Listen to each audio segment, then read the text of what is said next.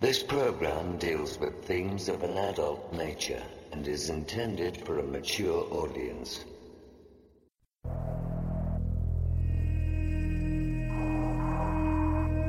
The very word secrecy is repugnant in a free and open society. And we are, as a people, inherently and historically opposed to secret societies, to secret oaths, and to secret proceedings.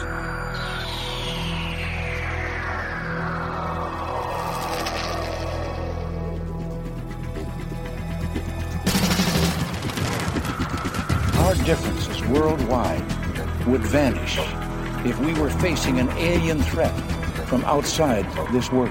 We must guard against the military-industrial complex. You want answers? I think I'm entitled. You want answers? I want the truth! You can't handle the truth! The questions you always had. The answers you were never given. The place to seek the truth. Welcome to Veritas.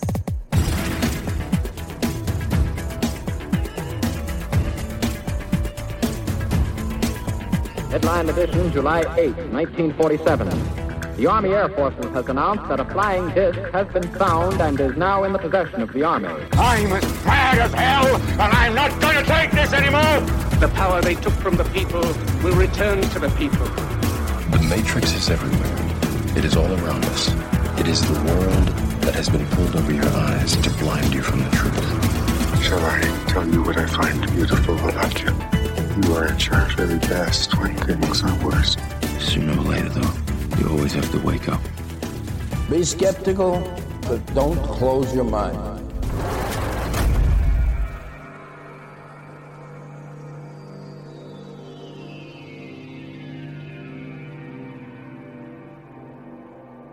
Greetings to everyone around the world, and a warm welcome to a special edition of Veritas at veritasradio.com. I'm your host, Mel Fabregas, and I sincerely thank you for joining me once again. And if this is your first time, please make yourself at home. I want to thank you, Veritas member, for making our truth journey a reality. Please subscribe at veritasradio.com to listen to all segments of tonight's very important interview and all of our material. Tonight, we will enter uncharted territory for Veritas. I say this because sometimes the truth hurts. And tonight, we will discuss a truth and a cover-up of massive proportions. Tonight's special guest is a former U.S. congressman who will discuss compelling evidence and previously classified information to prove that right now there may be U.S. prisoners of war in Vietnam, Laos, and even scattered around former Soviet republics, and our government is not doing anything about it. Why? Because there is an agenda. Tonight's special guest is John LeBoutillier, and he's coming up shortly. You may notice how the tone tonight is somewhat somber, and there's plenty of reason for that. First, the subject is a somber one, but also because I would like to dedicate tonight's show to someone who was imperative to this very program.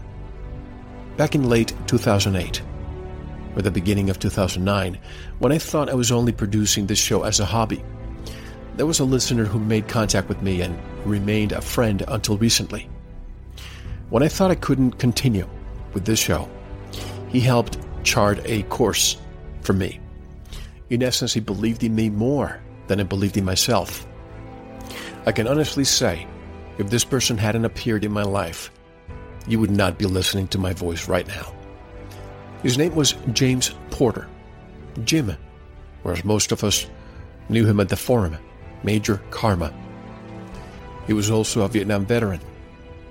Jim and I sometimes didn't see eye to eye, and he disappeared for the past couple of years, but returned in February. He apologized and made his peace. I responded by saying that I believe in the statute of limitations, even in life matters. In his own way, he wished me well, and I did too. There was forgiveness and now there is closure. You see, Jim disappeared after that, but we found out that he actually passed away March of this year. I was waiting for the right show to pay tribute to Jim and to publicly express my appreciation for what he had done. James Smith Porter passed away on March 16, 2013, from heart failure at the age of 58. Jim was born and raised in Texas and lived his life his way or the highway and died the same way. He will be missed. May he rest in peace at last. And may he know now the truth that he was always seeking. Please join me in paying a minute of respect to Jim, Major Karma, who was also a Vietnam vet, as I said. And let's also remember our POWs left behind, but who are not forgotten.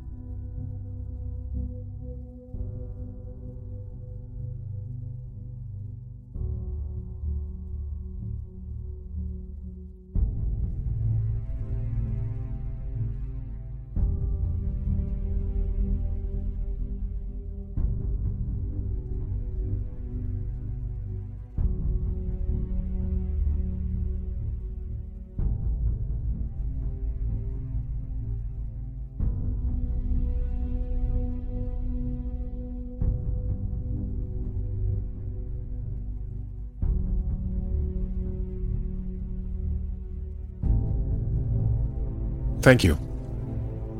And to get in touch with us for member support, media inquiries, you want to be a guest or are a whistleblower, there's a link for you by clicking on the contact button of our website at veritasradio.com. During tonight's interview, we'll discuss how thousands of American POWs were held back by the North Vietnamese. Even more shockingly, we will reveal a terrible secret that still haunts our country, that the United States government knowingly turned its back on these brave soldiers and airmen. And to discuss this enormous crime, former U.S. Congressman John LeBoutillier is coming up next, right now, on Veritas. John LeBoutillier is a magna cum laude graduate of Harvard College, with a master's degree in business administration from Harvard Business School. Elected on November 4, 1980, to represent New York's 6th District, LeBoutillier was the youngest member of the 97th Congress. During that time, he served on the House Foreign Affairs Committee and as a member of the Special House POW and MIA Task Force, pressed for continuing investigation to determine the fate of 2,500 Americans still unaccounted for in Indochina.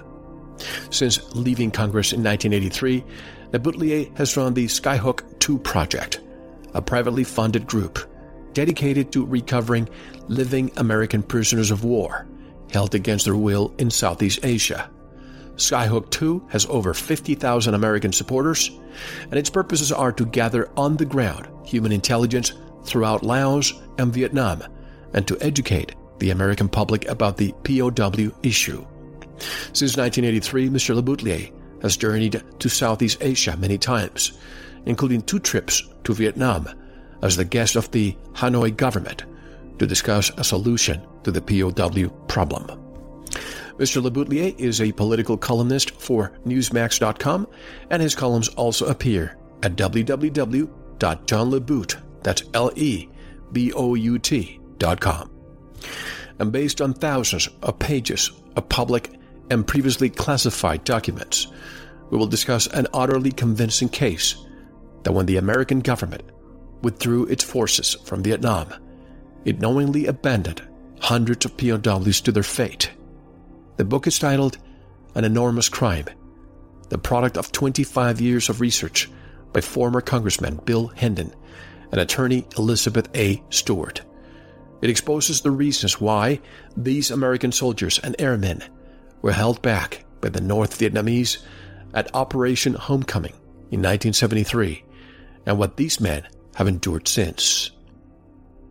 And on behalf of former Congressman Bill Hendon and attorney Elizabeth Stewart, I am privileged to welcome directly from Long Island, New York, former Congressman John LeBoutillier. Hello, Mr. LeBoutillier, and welcome to Veritas. How are you?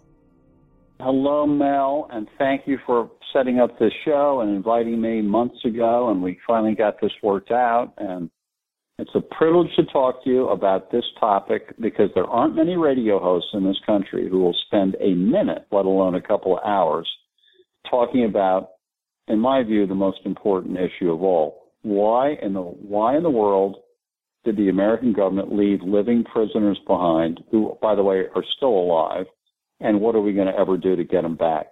And it's a huge topic. It's symbolic of many bigger things, the corruption in our government, the uncaring about our soldiers. There's a lot in here, and we got to talk about it. It is my honor and my privilege. And by the way, may I call you John? Yeah, please do. Thank you. And right from the start, I want to read this quote from a great man. In our country, the lie has become not just a moral category, but a pillar of the state. And that was Russian historian Alexander Solzhenitsyn. You conducted an exclusive TV interview with Solzhenitsyn back in 1981, didn't you? I did. I went up to Vermont and spent a weekend with Mr. Solzhenitsyn and his wife and one of his sons, and it was for NBC. I was a member of Congress then, and I was doing it for the Tom Snyder Tomorrow show. And by the way, when I was with him having dinner with his wife and him at their house on a Saturday night in October, I was already passionate by then about the POWs, which I will tell you how I got into it. But I was into it for about 7 months when I go up to see him. And he'd, of course, been a prisoner in the Russian Gulag. And I asked him, I said, do you think there are POWs still being held in Vietnam? Without hesitation, he said, yes, there definitely are, and I'll tell you who they are. They are the toughest. They are the ones who wouldn't bend, who wouldn't cooperate, who wouldn't break. That's who they keep in their gulag, in their prison system. And there's no doubt they have them. And that's coming from a guy who, in effect, was a POW. He wasn't a prisoner of war, but he was a prisoner. Absolutely. He was a threat to the Soviet regime. Yep. But as you said, I'd like to know how you first got involved with this very sensitive topic. Okay, so I get elected in 1980, sworn in January 1981, and as I remember it, I don't know, a couple weeks after getting sworn in, you get put on these committees, and I got put on the Foreign Affairs Committee, as you mentioned. And one of the first hearings I went to of the Foreign Affairs Committee, being a freshman, you sit in the front row with the senior members of Congress sitting behind you. And the hearing was scheduled to start at 10 o'clock. They're always late, so I'm there at 10, but they don't start. And you just hang around for 10 or 15 minutes talking to various people. And behind me were two senior Republicans. One of them was a gentleman named Tennyson Geyer, G-U-Y-E-R, Tennyson Geyer of Ohio. And I hear them talking. I'm just sitting there listening, and they are talking about, here's what the thing was. The guy says, boy, that was some briefing we had yesterday about the POWs in Laos. And the other guy said, yeah, that was really something. And when I heard that, I turned around and I said, prisoners in Laos, am I allowed to have that same briefing you did? And they chuckled because, I'm a brand new guy, and I was the youngest member of Congress. I was 27 years old. And these elderly guys looked at me and they said, you're a member of Congress. You can have anything you want. You just call the Pentagon up and you'll get the briefing. So I had a friend who was also a brand new congressman, who was Billy Hendon, who wrote the book that we're going to talk about, An Enormous Crime. We did everything together for a couple of years.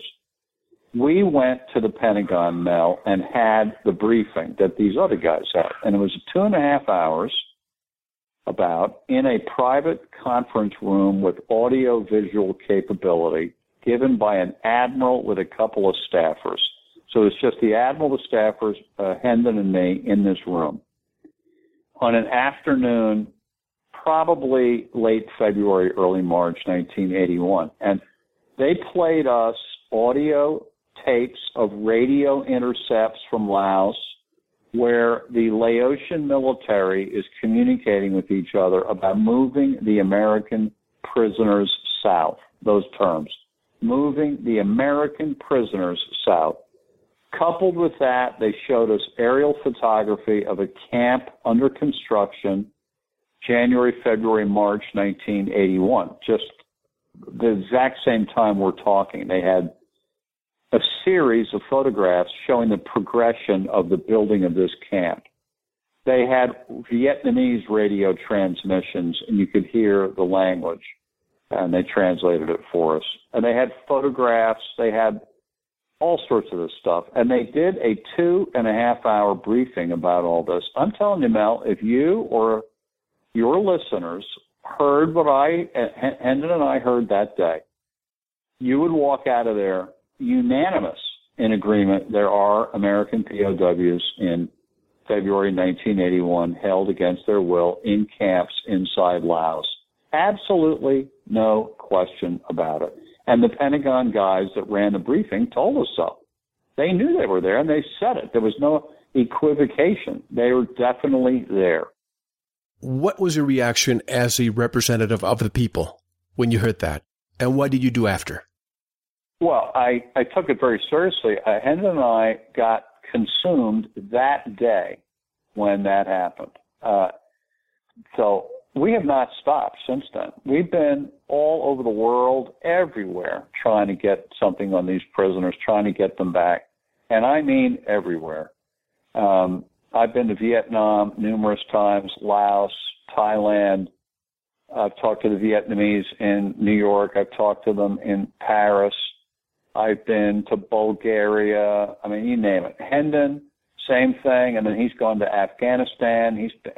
Just all sorts of stuff, trying to get a break. And what we didn't know. Now, after all, we were new. We were 27. And I was 27. He was 35, I think. We were young, new congressmen, didn't really know our way around Washington. And we were Republicans. And the administration was Reagan. It was Republicans. And the administration that left the prisoners there was the Nixon administration, also Republican. So it took us quite a while to figure out something that we now know very well, that Republicans are just as much at fault in this issue, if not more so, as anybody else. That Hendon and I might be Republican, but our fellow Republicans are crooked on the POW issue. And that we didn't know that at first. It took us a while to get a handle on the thing. And we pushed so hard, and we went to Laos, and we'll get into all that as we talk, but our absolute devotion to the notion that we have to bring these men home, that it isn't right for the U.S. government to leave American soldiers and airmen behind when they're being held against their will. It's the worst possible sin a government can do. Absolutely. And I'd like to go in chronological order if we could, John, because there are some antecedents or critical foundations to this story. For example, wasn't it President Nixon who signed a secret letter? Yep. Right? Yep. Delivered by Henry Kissinger, offering the North Vietnamese $5 billion in reparations. And that letter was never made public. And also, there is a Cuban link here. Right. And the North Vietnamese learned a huge lesson from Fidel Castro and what they did with that lesson. Can you take it from there? I certainly can. We had the Bay of Pigs just after after President Kennedy took over, and it was a mission. Looking back on it, was a real screw up. But what the CIA and President Kennedy and the U.S. military tried to do was insert into Cuba Cuban exiles who'd come to America, who'd sort of been rounded up voluntarily by the CIA, trained to be a guerrilla fighting force, and put them in. Thank you for listening. To unlock the full 2-hour interview, including video formats, downloads, transcripts, exclusive articles, and more, subscribe to Veritas Plus now. Gain access to our entire archive dating back to 2008. Just click subscribe at veritasradio.com. Because you don't want to believe, you want to know. Subscribe now. To listen to the rest and all of our exclusive material, proceed to the Veritas Plus member section, or join the Veritas Plus family by subscribing. Click on the subscribe button at veritasradio.com. Don't forget to visit the Veritas store for focused life force energy. Get a 15-day free trial today, with no credit card required. And if you want to get in touch with Mel, want to be a guest on this radio program, have a guest suggestion, or have feedback, just click on the contact button on our website at veritasradio.com. Now, proceed to the Veritas Plus member section or subscribe to listen to the rest of the interview. You don't want to miss it. Because you don't want to believe, you want to know.